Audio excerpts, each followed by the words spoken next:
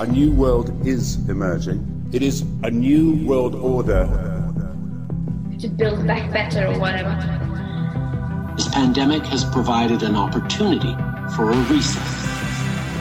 To be ready for pandemic 2, I call this pandemic 1. We've got to get them vaccinated, and hopefully they will do it willingly. It's often said that you should never allow a good crisis to go to waste. Pay insufficient attention to the frightening scenario of a comprehensive cyber attack. This is Connect Those Dots. Genetically modified organisms, and we're injecting them in little kids' arms. We just shoot them right into the vein. Get vaccinated. Get vaccinated.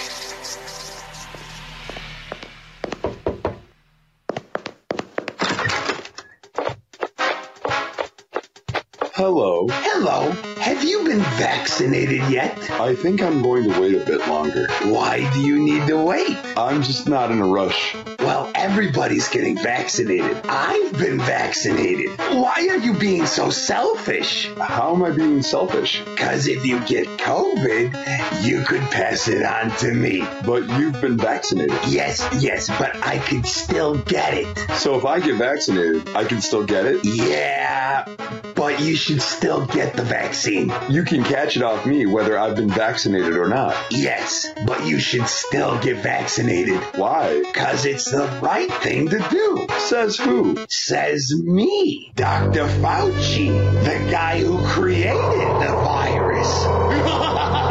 Roll up that sleeve.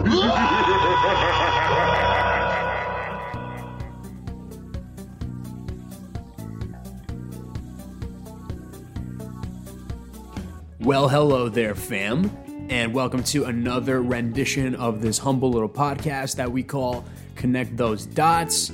I'm your host, Joe, and this is the 7th episode now here. And if you're new to the show's pretty self-explanatory, right? It says it right in the title. We sit there and we connect those dots of some crazy stories that we see all the time in the news, and we correlate them to the other crazy stories that are going on in the news that we see every single day, and that's in our face constantly. And we might not think that they correlate in the beginning when we first see them. We might think that they're independent from each other. But when we actually do a little bit of digging ourselves, when we put our detective hat on, we can see that they connect, and then they connect to other stories that we also thought were independent and isolated. But then we see that all these stories start to connect, and we start to make the constellation and the real bigger picture that all these little individual stories make when you see that they're all tethered together, they're all part of the same chain, they're all branches and leaves in the same gigantic tree. Last week, we talked about the potential of an incoming cyber attack, now especially with the whole Russia conflict, and how the news and people like Klaus Schwab are all telegraphing, and people like Joe Biden, President Biden, fake puppet President Biden, are all telegraphing that we are going to expect a gigantic cyber attack soon. And we played all the clips ad nauseum, and we talked about it, and we connected the dots on that. But on this episode, I want to sort of go back in time a little bit and show you how they don't just telegraph the cyber attack thing. It's pretty egregious with that, but if we go back in time a little bit, we see how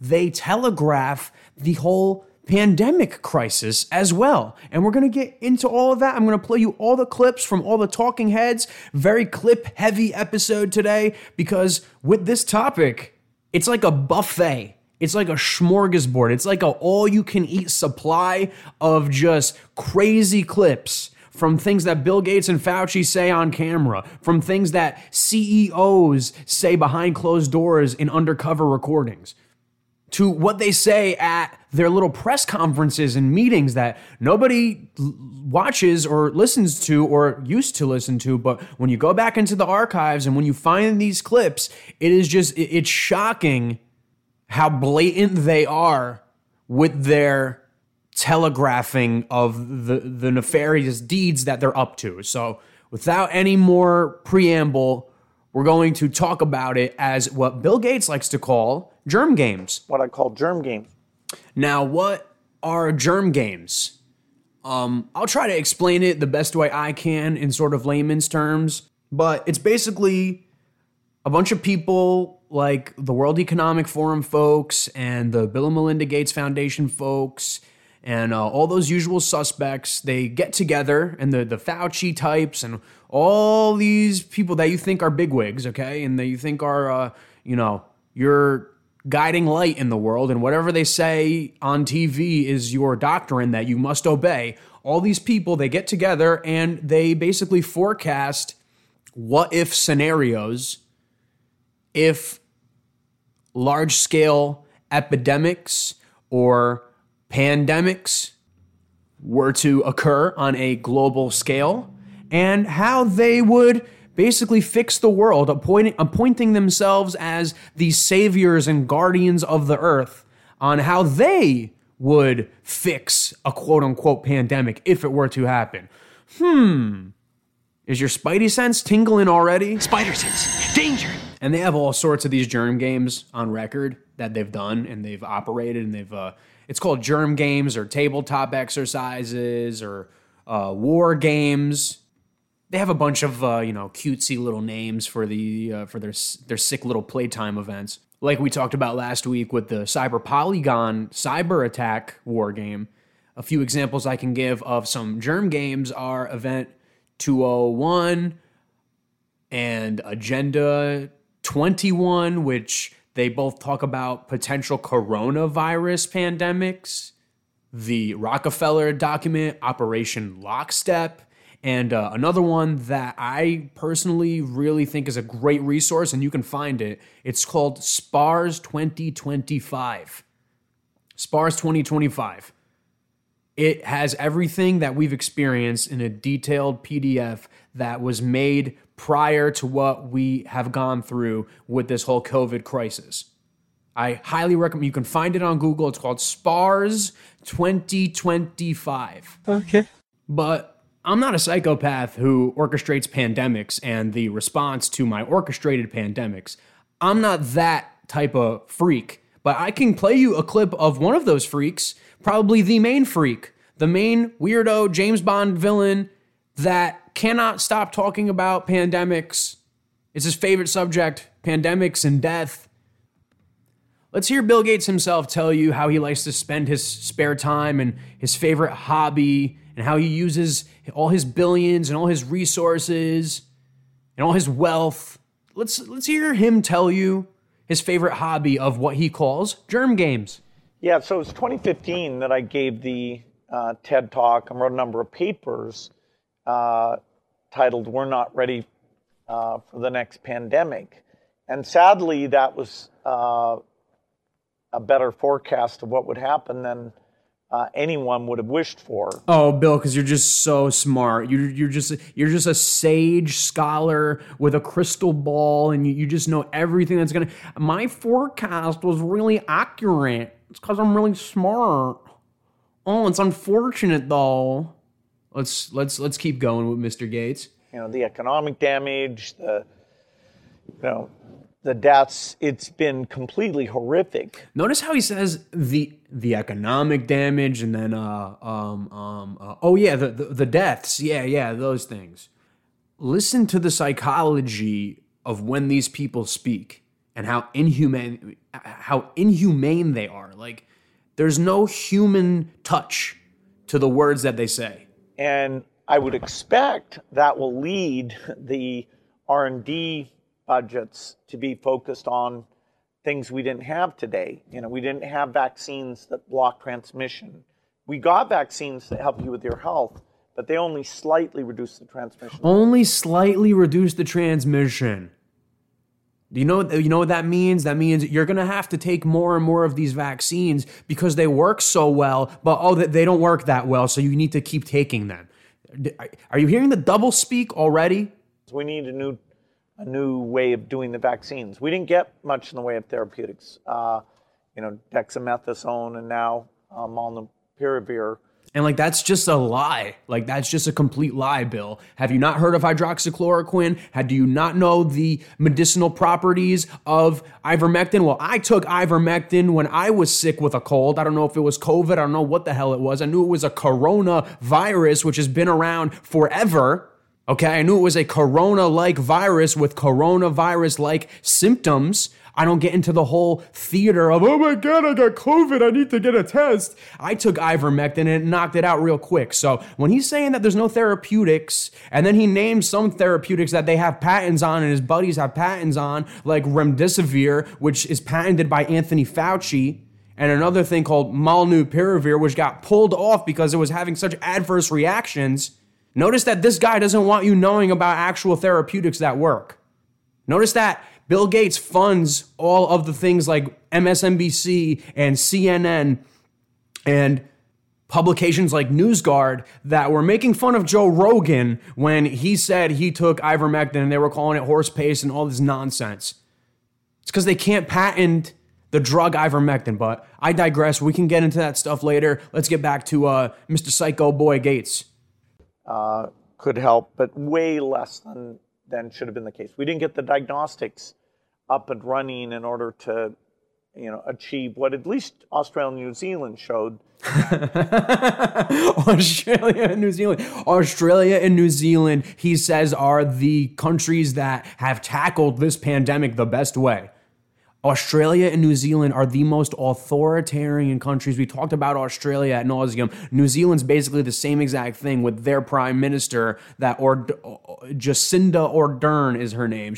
Look into stuff. I can do an entire show just about quotes of her. But for time's sake, I won't make you suffer through that, as I'm making you suffer through Gates right here. But we have to listen to what these people say. I know it's insufferable hearing them talk, but it's important what they say. It's important how they gloat. It's important how they show their hand of what they're doing. That competent management could keep the death rate down pretty dramatically. And so I'm hoping in 5 years I can write a book called, We Are Ready for the Next Pandemic. But it'll take tens of billions in R&D that the US and the UK will be part of that. The next pandemic, the next pandemic, the next pandemic. He says it as it's a foregone conclusion. It'll take probably about $1 billion a year for a pandemic task force at the WHO level. The WHO. The world, you get it? The World Health Organization. We are the World Health Organization. We are going to protect you from everything by controlling every aspect of your life. And it's all funded by Gates. He's got his hands in all of it. Which is doing the surveillance and actually doing what I call germ games, where you practice. You say, okay, what if a bioterrorist brought smallpox to 10 airports? How would the world respond to that?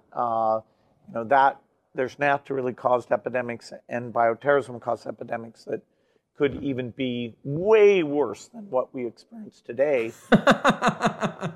There he goes. He tells you what germs games are. What if a bioterrorist, released smallpox at an airport and it got out to all these countries and we had such a horrible outbreak of smallpox, bioterrorist. He has so many quotes and I'm going to play them for you. I'm going to play you another little compilation of Gates. You thought you heard it all from him? This guy talks about it constantly. He's obsessed. This is all he talks about is what if there's a bioterrorist attack? What can we do to prevent a pandemic? What can we do to mass vaccinate the entire global population? This is what this guy fantasizes about.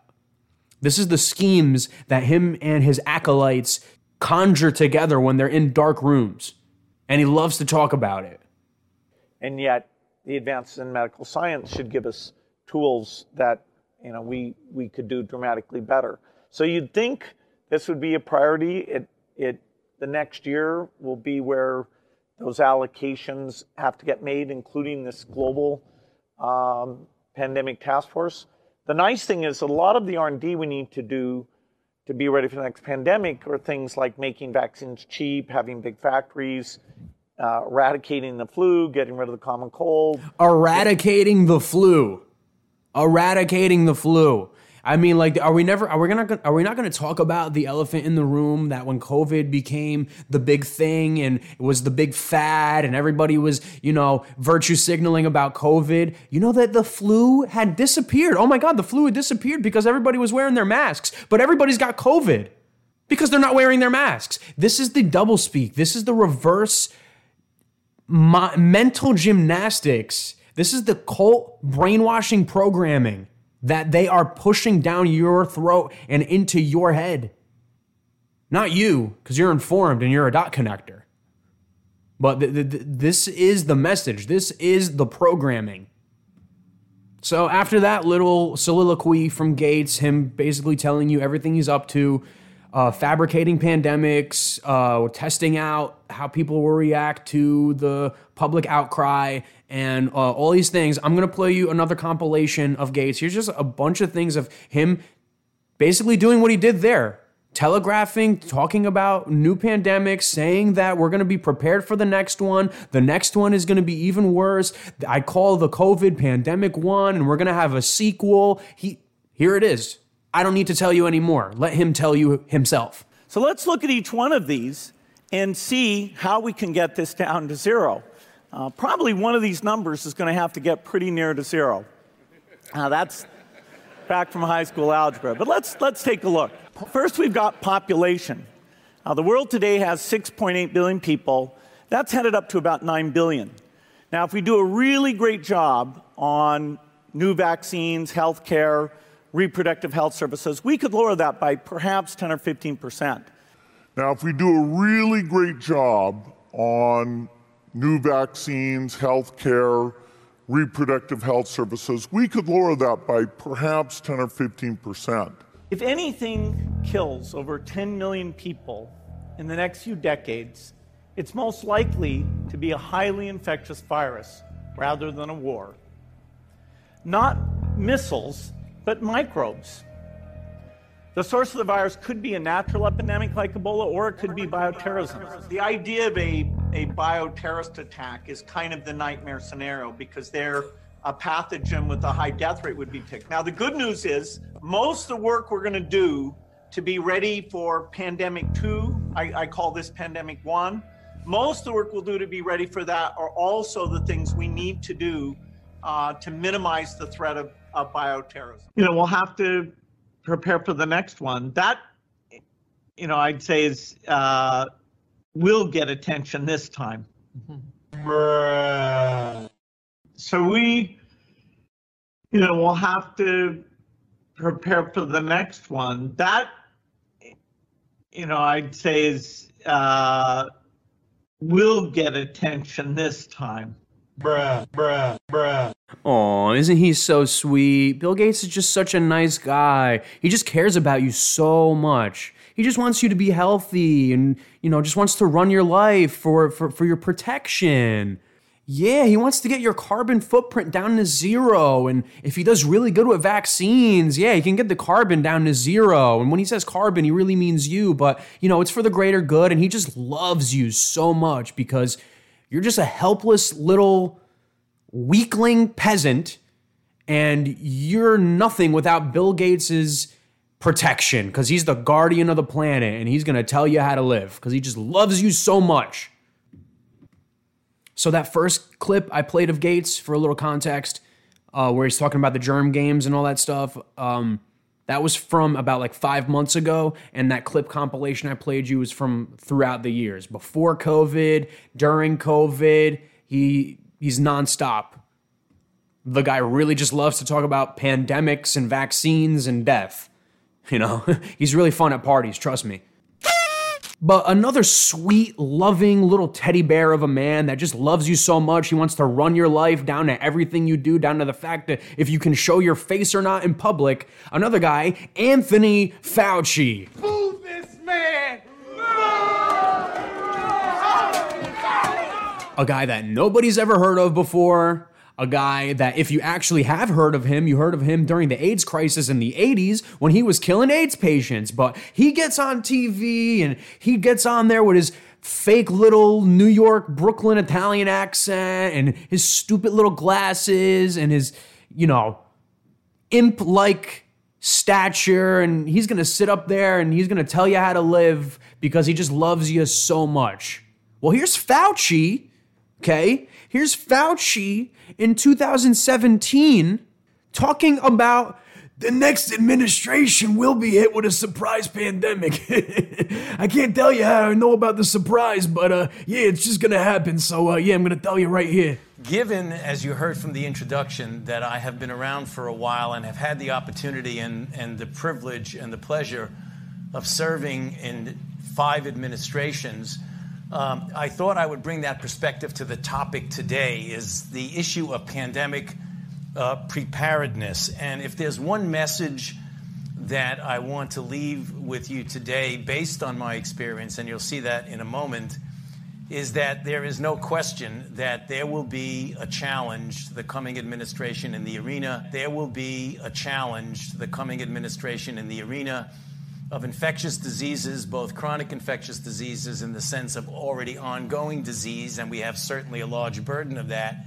But also there will be a surprise outbreak. But also there will be a surprise outbreak. But also there will be a surprise outbreak. And I hope by the end of my relatively short presentation, you will understand why history, the history of the last 32 years that I've been the director of NIAID, will tell the next administration that there's no doubt in anyone's mind that they will be faced with the challenges that their predecessors were faced with. Bruh. Surprise outbreak. Surprise outbreak. Surprise outbreak. So that's in 2017. January 2017. I mean, is your spidey sense tingling? Uh-oh. My spider sense is going ballistic. I mean, if that don't get, then you don't have a spidey sense. Then you're not a dot connector. Then you're not a critical thinker. Unfortunately. If that doesn't make your skin crawl, knowing what you know now, living in 2022, and you hear this guy back from 2017, a dude that you've never heard of before, popping up out of nowhere in 2020, telling you that you need to be afraid of a pandemic and you need to live in fear of a virus and you need to cover your face with a dirty face diaper that we know doesn't work, that the medical papers have come out now saying that it doesn't work, finally, but I still see people wearing masks, and I still get told that I can't order food at a place in person if I'm not wearing a mask, and we're still here, and it's all because of Anthony Fauci getting on TV telling you how to live your life. When he's in there 2017 telling you, yeah, there's going to be like a surprise pandemic and you better be afraid of it because it's going to be a surprise and it's going to happen. Usually the people that know about the surprise, they're the ones orchestrating the surprise. You know, like a surprise birthday party, something. But no, it's your surprise birthday party that Anthony Fauci is orchestrating. You understand? He's in on the surprise. So that was Fauci in 2017. Here he is 2 years later, the year before the pandemic, the last year that we had normal life, the year that will be looked back upon as the end of the good old days, okay? Here's Fauci with a bunch of other creepy cohorts and partners and co-conspirators. They're at the Milken Institute Future Health Summit that was televised on C-SPAN back in 2019 when they did this live televised. And they're just telling you everything. They say it way better than I could. So here, get a load of Michael Spector talking about universal flu vaccines in 2019 with Anthony Fauci on a stage together. Why don't we blow the system up? I mean, obviously we can't just turn off the spigot on the system we have and then say, hey, everyone in the world should get this new vaccine we haven't given to anyone yet. So yeah, there must be some way that we can just blow the system up. Like, I don't know, maybe a global pandemic so we can give everybody universal injections? And right after he says that, here's the guy that's on stage with him and Fauci, a guy named Rick Bright, who's the HHS Biomedical Advanced Research Development Authority. Wow, what a title. Biomedical Advanced Research Development Authority Director, Rick Bright. Listen to what he says after you just heard what Michael Spector said. There might be a need or even an urgent call for an entity of excitement out there that's completely disruptive, that's not beholden to bureaucratic strings and processes. Can I play that again for you? Can I play that again? An entity of excitement that can, what Michael Spector said, blow up the system so that we can have new protocol into how we can administer medication to a large population of people en masse. Listen to what he says again.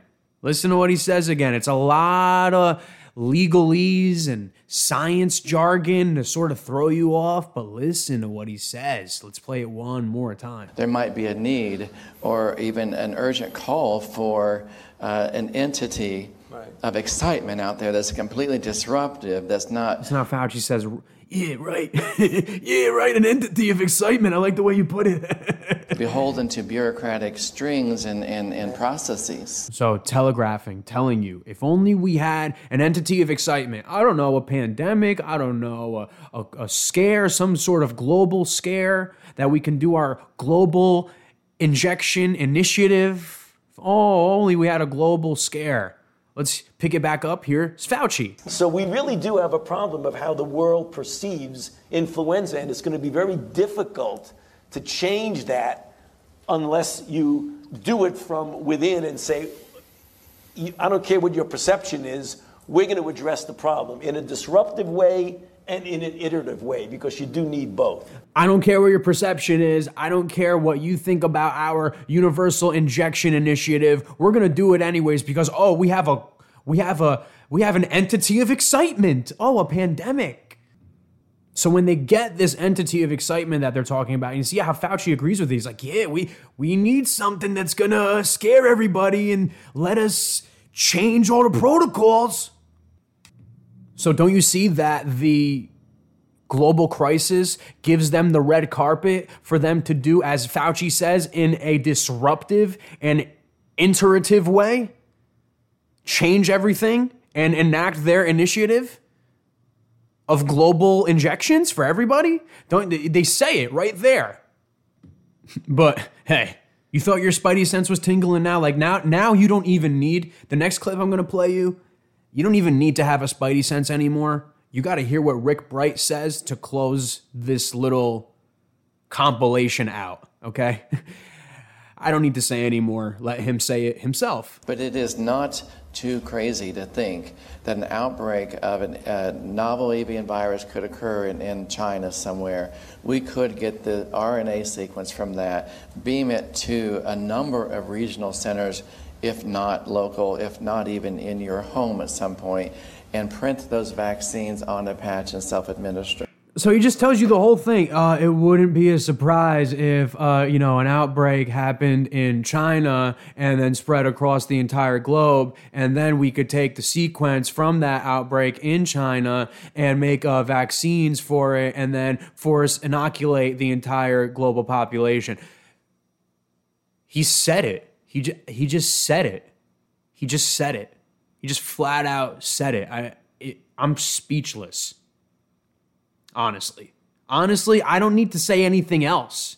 I could turn off this podcast right now. I don't need to show you anything else.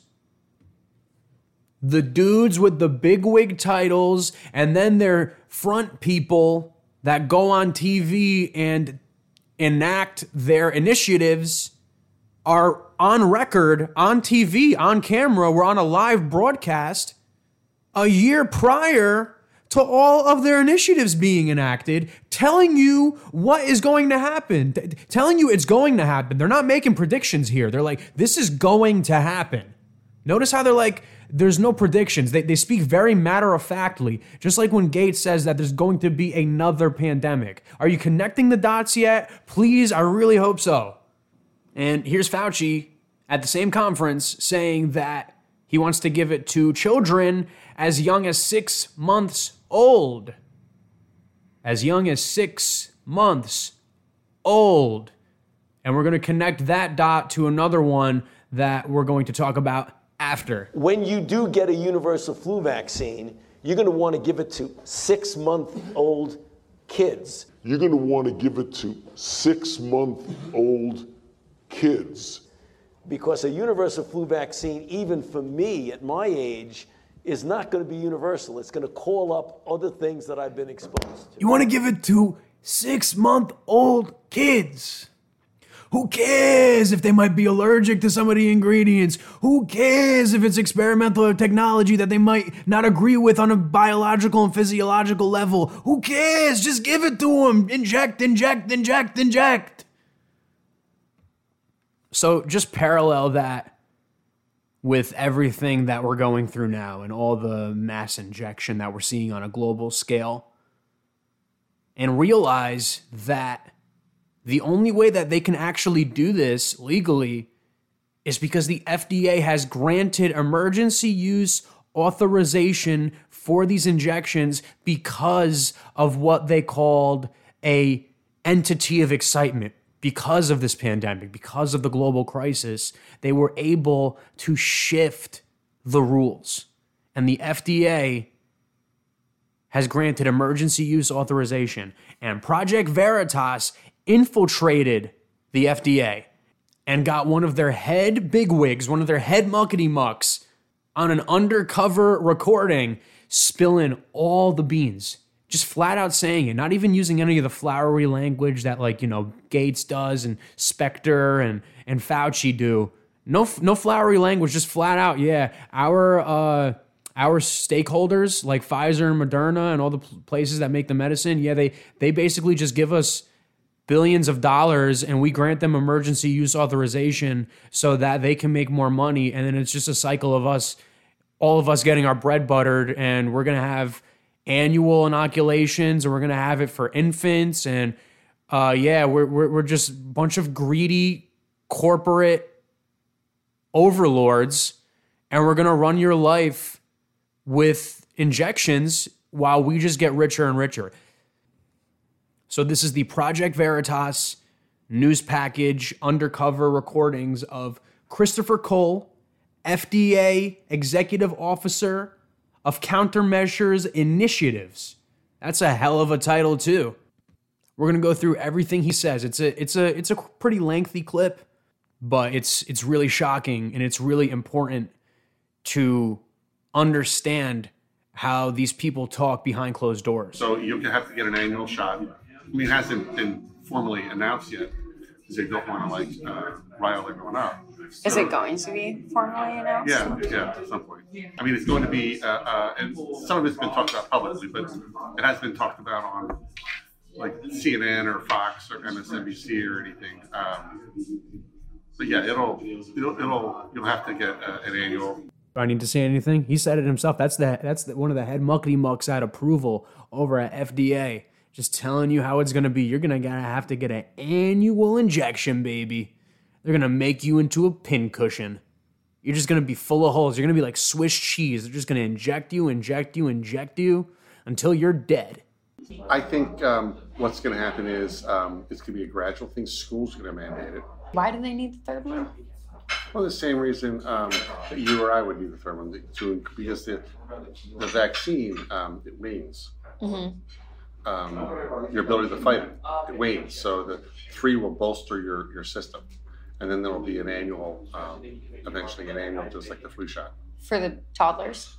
Well, for everyone.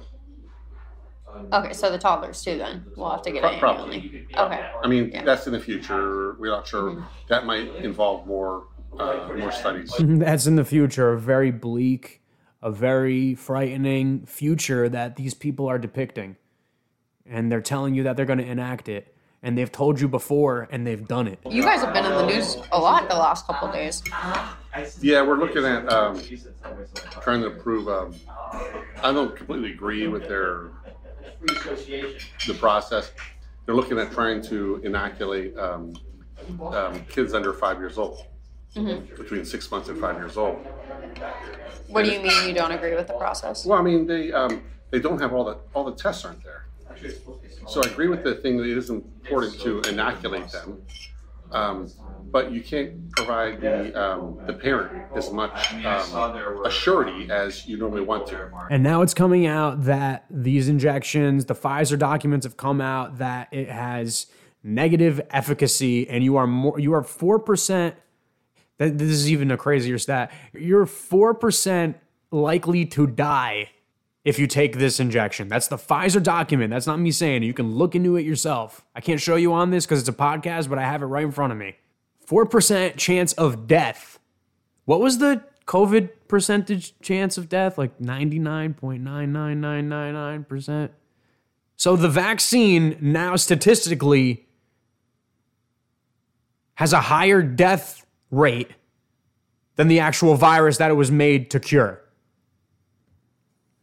But Mr. Christopher Cole over there at the FDA is telling you just nonchalantly, all laissez-faire about it. Yeah, we're going to inoculate children under 5, and it's going to be a yearly inoculation. And down the road in the future, we're going to give it to the infants, just like Anthony Fauci told you back in 2019 when you had no idea what he was talking about, before you knew anything about pandemics or vaccines or emergency use authorization. All age groups, all designations, and then you have to get approved by specific age groups based on the study. Do you think it's really an emergency for the toddlers?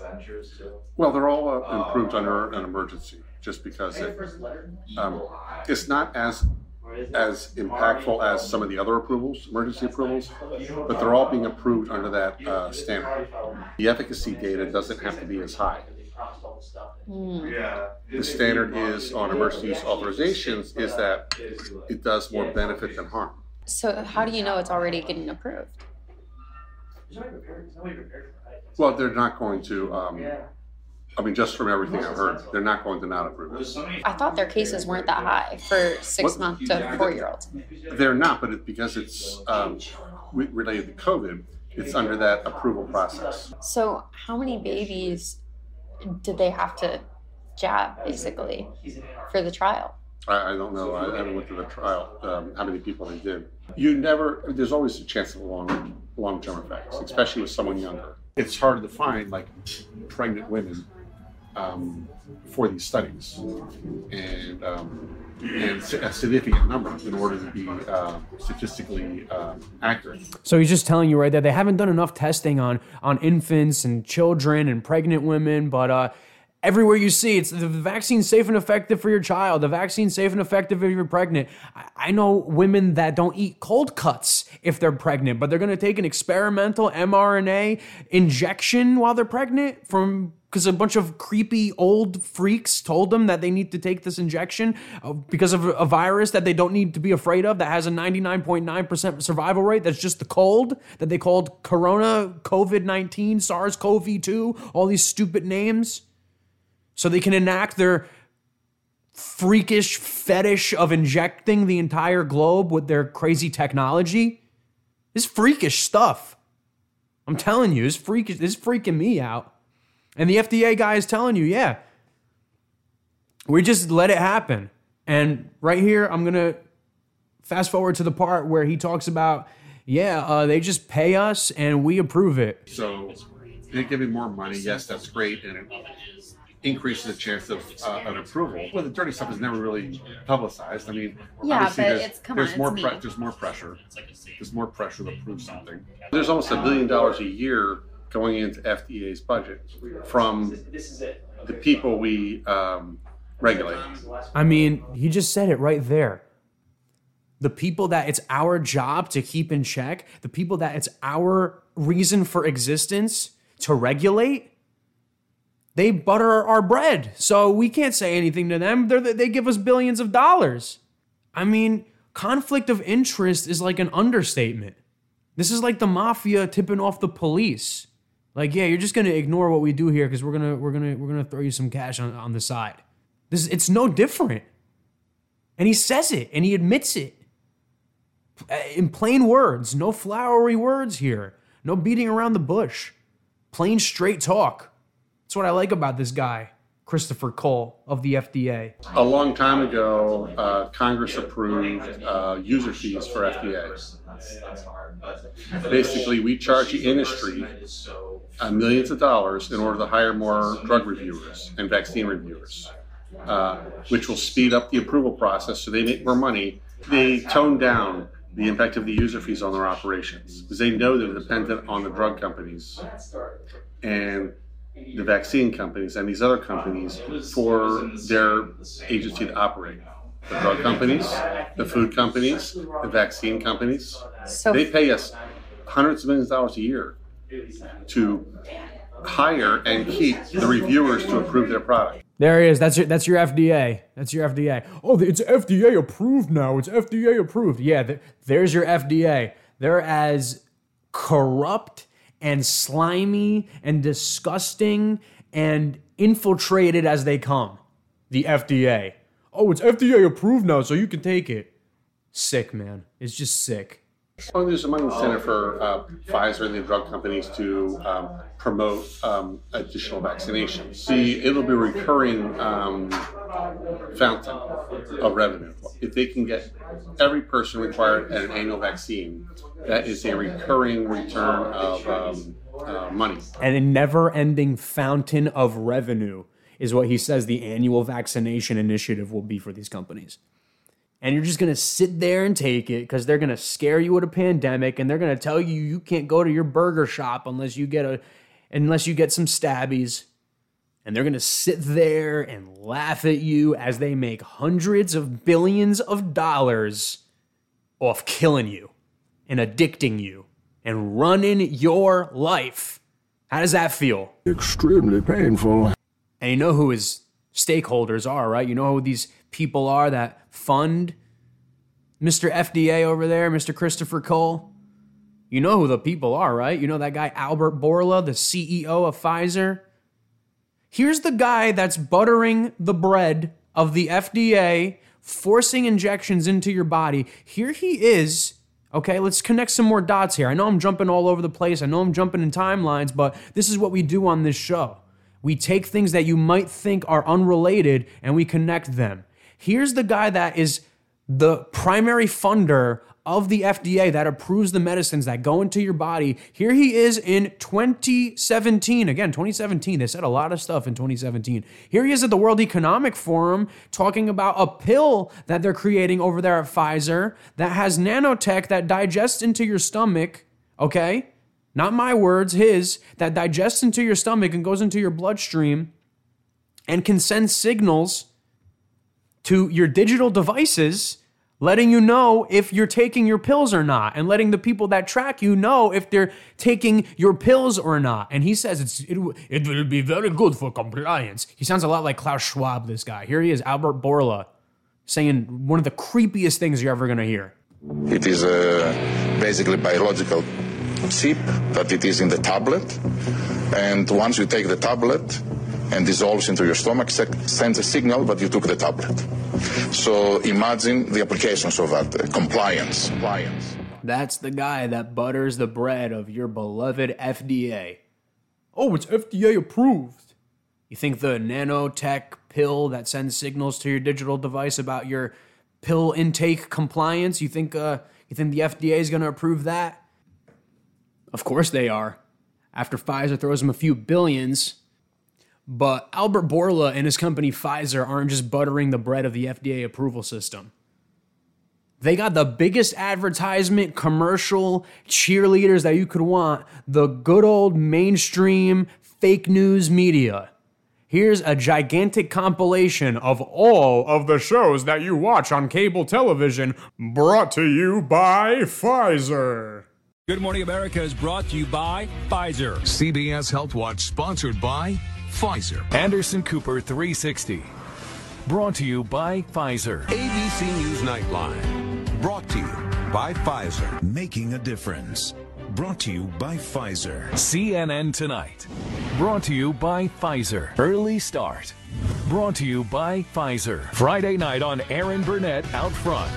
Brought to you by Pfizer. This Week with George Stephanopoulos is brought to you by Pfizer. This weather report brought to you by Pfizer. Today's countdown to the royal wedding is brought to you by Pfizer. And now a CBS Sports Update brought to you by Pfizer. Meet the Press Data Download. Brought to you by Pfizer. This portion of CBS This Morning sponsored by Pfizer. On how to find the hidden sugars in the American family diet. Sponsored by Pfizer. So yeah, literally everything brought to you by Pfizer. Except for this podcast, though. This podcast is not brought to you by Pfizer. And it ain't brought to you by Moderna either. So now let's switch gears to the other corporation, overlord, medical establishment, Moderna, that's funded and started by Bill Gates. Let's talk to the CEO from there, and he's super creepy too. Here he is on Fox News when he was questioned by Maria on Fox News about how a Moderna patented gene sequence was found in the COVID virus? What? But I was told it came from a bat soup in a Chinese market. No, but here's the Moderna CEO on Fox News being questioned about the patented Moderna gene sequence, Moderna funded by Bill Gates, who talks about germ games and talks about pandemics constantly. Here's the CEO of that Bill Gates funded corporation on Fox News being questioned about it, and he doesn't even really seem to care, honestly, and he's also creepy, just like Klaus Schwab, just like Albert Bourla of Pfizer, just like Bill Gates, just like that Michael Spector guy that was chilling with Fauci. They're all such creepazoids. They're all just James Bond villain archetypes, man. It's creepy that we live in this world where these people really exist. But here he is. Here's the Moderna CEO on Fox News being questioned by Maria. Props to her, by the way. It says more evidence COVID was tinkered with in a lab. Now scientists find the virus contains a tiny chunk of DNA that matches sequence patented by Moderna 3 years before the pandemic began. Your reaction, Stefan. What can you tell us? 3 years before the pandemic began. So my scientists are looking into those data to see how accurate they are or not. As I've said before, the hypothesis of an escape from a lab by an accident is possible. Human makes mistakes. So is it possible that the Wuhan lab in China was working on viruses enhancement or gene modification, and then there was an accident where somebody was infected in the lab and then infected their families and friends? It is possible. On the claim you just mentioned, the scientists are analyzing to know if it's real or not. So he just says, it may or may not be our gene sequence.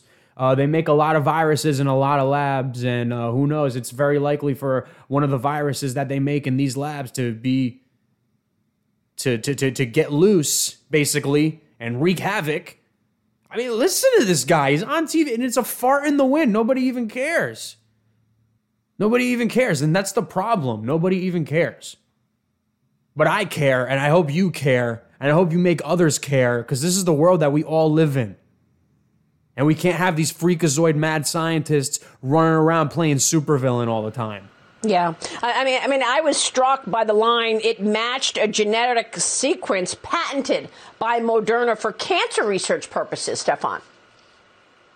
Yeah, and that's the type of things that the team is looking at very carefully to know is it real or not. Okay. So it takes a bit of time to analyze all the genetic sequence. So we heard a lot today from a lot of different people. And I'm not done yet. I still got a few more for you, but I just want to recap. They run these germ game exercises. They make these fake viruses in their laboratories. They make their fake cures for their fake viruses in the laboratories. And your life, my life, your children's life, your loved ones' lives all get ruined in the process, just like we saw with this whole COVID agenda fiasco crisis. And like Gates said, to be ready for pandemic 2, I call this pandemic 1. They got more in store for you, baby. Sequel, Pandemic Part 2. Starring you as an extra. But when I was talking about the different various germ games that they ran before, like the Event 201 and the SPARS 2025, there's one that I forgot to mention, and it's one that's been pretty telegraphed pretty hard. It's one that involves a bioterrorist smallpox outbreak, like Gates mentioned before. Bioterrorist smallpox. And it's called something, I think you've heard it before. It's called Dark Winter. I don't know where I've heard this phrase before, Dark Winter. Can somebody jog my memory? Tonight, President-elect Joe Biden urging Congress to quickly pass hundreds of billions of dollars in pandemic relief before what he calls a very dark winter. We're about to go into a dark winter. A dark winter. We're still facing a very dark winter. Truthfully, we remain in a very dark winter. Bruh. We're about to go into a dark winter. A dark winter. A dark winter. A dark winter. Oh yeah, from our illustrious president, Mr. Chairman Joe Biden. Or as Klaus Schwab calls him, my lovely sweetheart. One of the most active members here at the World Economic Forum. So pay attention to that word, dark winter. Pay attention to when Bill Gates says we're prepping for pandemic 2, and it's probably going to be a bioterrorist attack, and it's probably going to be much worse and much more deadly than the COVID. And it's probably going to be smallpox. Because you don't need to connect any dots there. I mean, connecting dots is you don't even need to do that. They just tell you. Just like all those things those guys told you. From Michael Spector, from the other one, Rick Bright, telling you if only we had a pandemic that, I don't know, came out of China so that we can enact our global vaccination initiative. All of these synergize together. All of these stories, all of the clips, they all synergize together. They're all part of the same constellation. They're all branches on the same gigantic tree of corruption. But we got to pull that tree of corruption out by the root. Because that's the only way the only way we can do that is by exposing it and talking about it, showing people clips, spreading the word. Understanding that there's an agenda afoot is the only way to uproot this tree of rot and corruption. And before I leave, before I put a lid on this episode and finish it up, I want us to all connect one more dot. I am going to play you a clip from the 2007. Yes, 2007 was 15 years ago, if you could believe that. From the Jesse Ventura program called Conspiracy Theory, funny enough, where he has on a guest named Dr. Rima Lebo. This episode of Conspiracy Theory was pulled off cable in 2007 when it aired. It aired only once and was never encored, never had a replay. They pulled all the replays out of the programming. Isn't that funny? Isn't that funny? Back in the day, you think, oh, that's peculiar. Let me just go on with my day. But now you think about it, and when you hear it, when I play it for you, it's going to be impossible not to connect a dot. It's going to be impossible for your spidey sense not to tingle. The things that Dr. Rima Lebo says, they're pretty chilling, but that's only because they sound so familiar. And the fact that she said all this 15 years ago and she fled the country and they pulled this episode off of cable, it sounds crazy. And Jesse Ventura is really taken back when he hears all this stuff. But Dr. Rima Lebo doesn't have a crystal ball. She's not a clairvoyant. She's not an oracle. She says that she just reads the documents and she actually knew some of the people that were enacting some of these plans. She doesn't give any names, but she personally knew some of the people that were enacting these plans, and they were getting this stuff ready, even back in 2007, folks. In 2007, they were getting this stuff ready. And way earlier than that, actually, they had these plans to induce these crises and offer their solutions that only furthers their agendas. Oh, there's a pandemic, so we have to mass vaccinate and inject everybody. Oh, there's a cyber attack. We can't have any cybersecurity, so we need to own all of the internet and have no free market internet. Here's Dr. Rima Lebo in 2007 telling you what you're going to be going through in 2022, where you're living right now. Dr. Lebo, how are you? I'm fine. Thank you, Governor. Jesse Ventura, thanks for coming now. You've left the United States of America. Yes, sir, I have. Why? I do not feel safe living in the United States. Do you want to come in and sit down? No, sir, I'd rather not. You'd rather just be here so you can make a fast exit if you have to? As soon as you and I finish, you're out I'm here. leaving the country again. Why? Because in a very short time, not today, not tomorrow, but very soon, we'll be facing compulsory vaccination under the mistaken term of voluntary vaccination. Sound familiar? Sound familiar? Anybody? Bueller? Bueller? Bueller. Bueller. What is it about these vaccinations? You think that they're bad? Well, first of all, let's start with the fact that the World Health Organization has decided that we have 90% too many people. The World Health Organization has been working since 1974 on vaccines to create permanent sterility. Remember when I was talking about eugenics? Remember? Oh no, shh, Joe, don't talk about eugenics. Don't say that word. Shh, it doesn't exist. Eugenics doesn't exist. Depopulation doesn't exist. Doctor, the response is going to be, you're crazy. How can you say this stuff? I show them the documentation. Now, this is pretty shocking. This process has already been ongoing. To make matters worse, we know that the vaccines that were illegally approved by the FDA contain a substance called squalene. Illegally approved by the FDA, even back in 2007. And now we're only 15 years stronger with all that corruption. But the U.S. government has a trick up their sleeve. Which is? They will induce a pandemic. You're going to get the flu. Everybody around us is going to get the flu.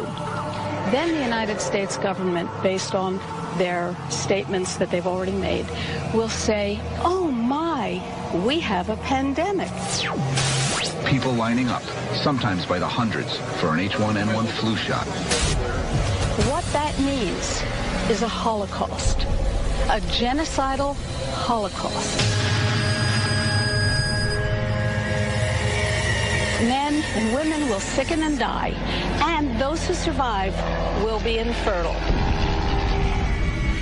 If people start dying massively from these inoculations, won't there be like a revolution, a rebellion, a rising up from the peasants? Briefly, until the 420,000 U.S. military swing into action. If you remember, NORTHCOM, the Northern Command, was created not long ago to, among other things, relocate the population in the event of civil disorder or pandemics. Doctor, what you're saying is that if people refuse these vaccinations, that FEMA's going to put them into almost like concentration camps around the country? I think you have to leave out the word almost. And like, I know it sounds scary, and I know they put a lot of scary music in the background, but everything she's saying is written in those Germ game documents, is in the Operation Lockstep. It's in the SPARS 2025. And you don't even need to read the documents. You're seeing it right now firsthand. What about the trucker protest in Canada? You can't be a peaceful protester. You can't have any dissension. You can't peacefully say that, hey, I don't want to participate in your medical experiment. They're going to sick the military on you. They sick the jackbooted thugs on you to beat you up and intimidate you when you just want to peacefully protest. And then the politicians demonize you and call you racist or whatever the hell they say. Now, I'm not sitting here saying Dr. Rima Lebo is completely 100% right. But when you think about this is the stuff that she was saying in 2007, and now you think about where we are right now in 2022, it's eerie. And it's impossible for your brain not to make those connections. It's impossible for you not to see the parallels between what she's saying and what you're experiencing. Let's wrap it up with the final Rima Lebo clip from 2007, Jesse Ventura's show Conspiracy Theory, that yes, they pulled off the network after the very first airing. And when you listen to this clip, I think you're really going to understand why. Doctor, how can you say this stuff? Let me tell you a story. in 2003, I had a patient in my drug-free medical practice who was a head of state. And one day she said, you know, it's almost time for the great culling to begin. The what? That's what I said. The what? She said the great culling, C-U-L-L-I-N-G, when you thin the herd. I said, what are you talking about? She said, it's almost time for the useless eaters to be culled. And she said, those are the people who are consuming our non-renewable natural resources. I said, who are the people who make this decision? She said, we, the aristocrats. There it is. When Bill Gates talks about you and he says he wants to keep you safe, and Klaus Schwab says we're going to have a great reset and we're going to change what it means to be human and we need a fourth industrial revolution, and when you hear the World Health Organization people say the pandemic's only going to get worse and worse and worse, and when you see all the information coming out about how these injections are having adverse reactions, just know that it's all because they look at you like a useless eater, and it's a eugenics program to, quote, cull the population like cattle. I mean, I don't want to scare you.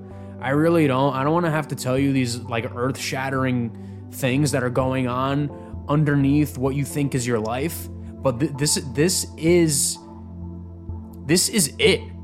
You gotta understand this. You gotta spread the word. You gotta talk to people about this. You gotta have conversations about this. You gotta not be stigmatized. Then they get what they want if you don't talk about it. When nobody knows anything, when the blind are leading the blind, and the only person with eyes are the people who are trying to get rid of the blind people, you're done. You're cooked. Take the blindfolds off. Take the blindfolds off of others as well. Because if you can't see the parallels of what Dr. Lebo was talking about in 2007 on a show that got pulled after its very first airing, and you don't see the parallels of what you're experiencing today, then unfortunately, there's nothing I can do for you, because you'll never connect those dots. And on this show, what we do is do the opposite. We absorb the pain. We know it's painful to hear these things. We know it's painful when you connect those dots, but it's also very empowering to know that these people have a target on your back, and at least you're aware of it now. If the deer prancing in the forest doesn't realize that there's a pack of wolves out there ready to pounce and maul and rip the deer limb from limb, then it's going to get ripped limb from limb. But if you see those wolves, if that deer sees those wolves and knows that, hey, this is it, either I run or I'm dead, then the deer actually has a chance of surviving. Don't you want to know that there's wolves out there trying to feast on you? I would hope so, because they're trying to feast on me too. And we're all deer. We are just all deer in this giant forest, and there's wolves coming after us. And we could either let them eat us or do something about it. So on that happy note, I'll see you on the next show. Peace out. God bless. And basically connect those dots or die, pretty much. You know, we'll have to prepare for the next one. That, you know, I'd say is will get attention this time.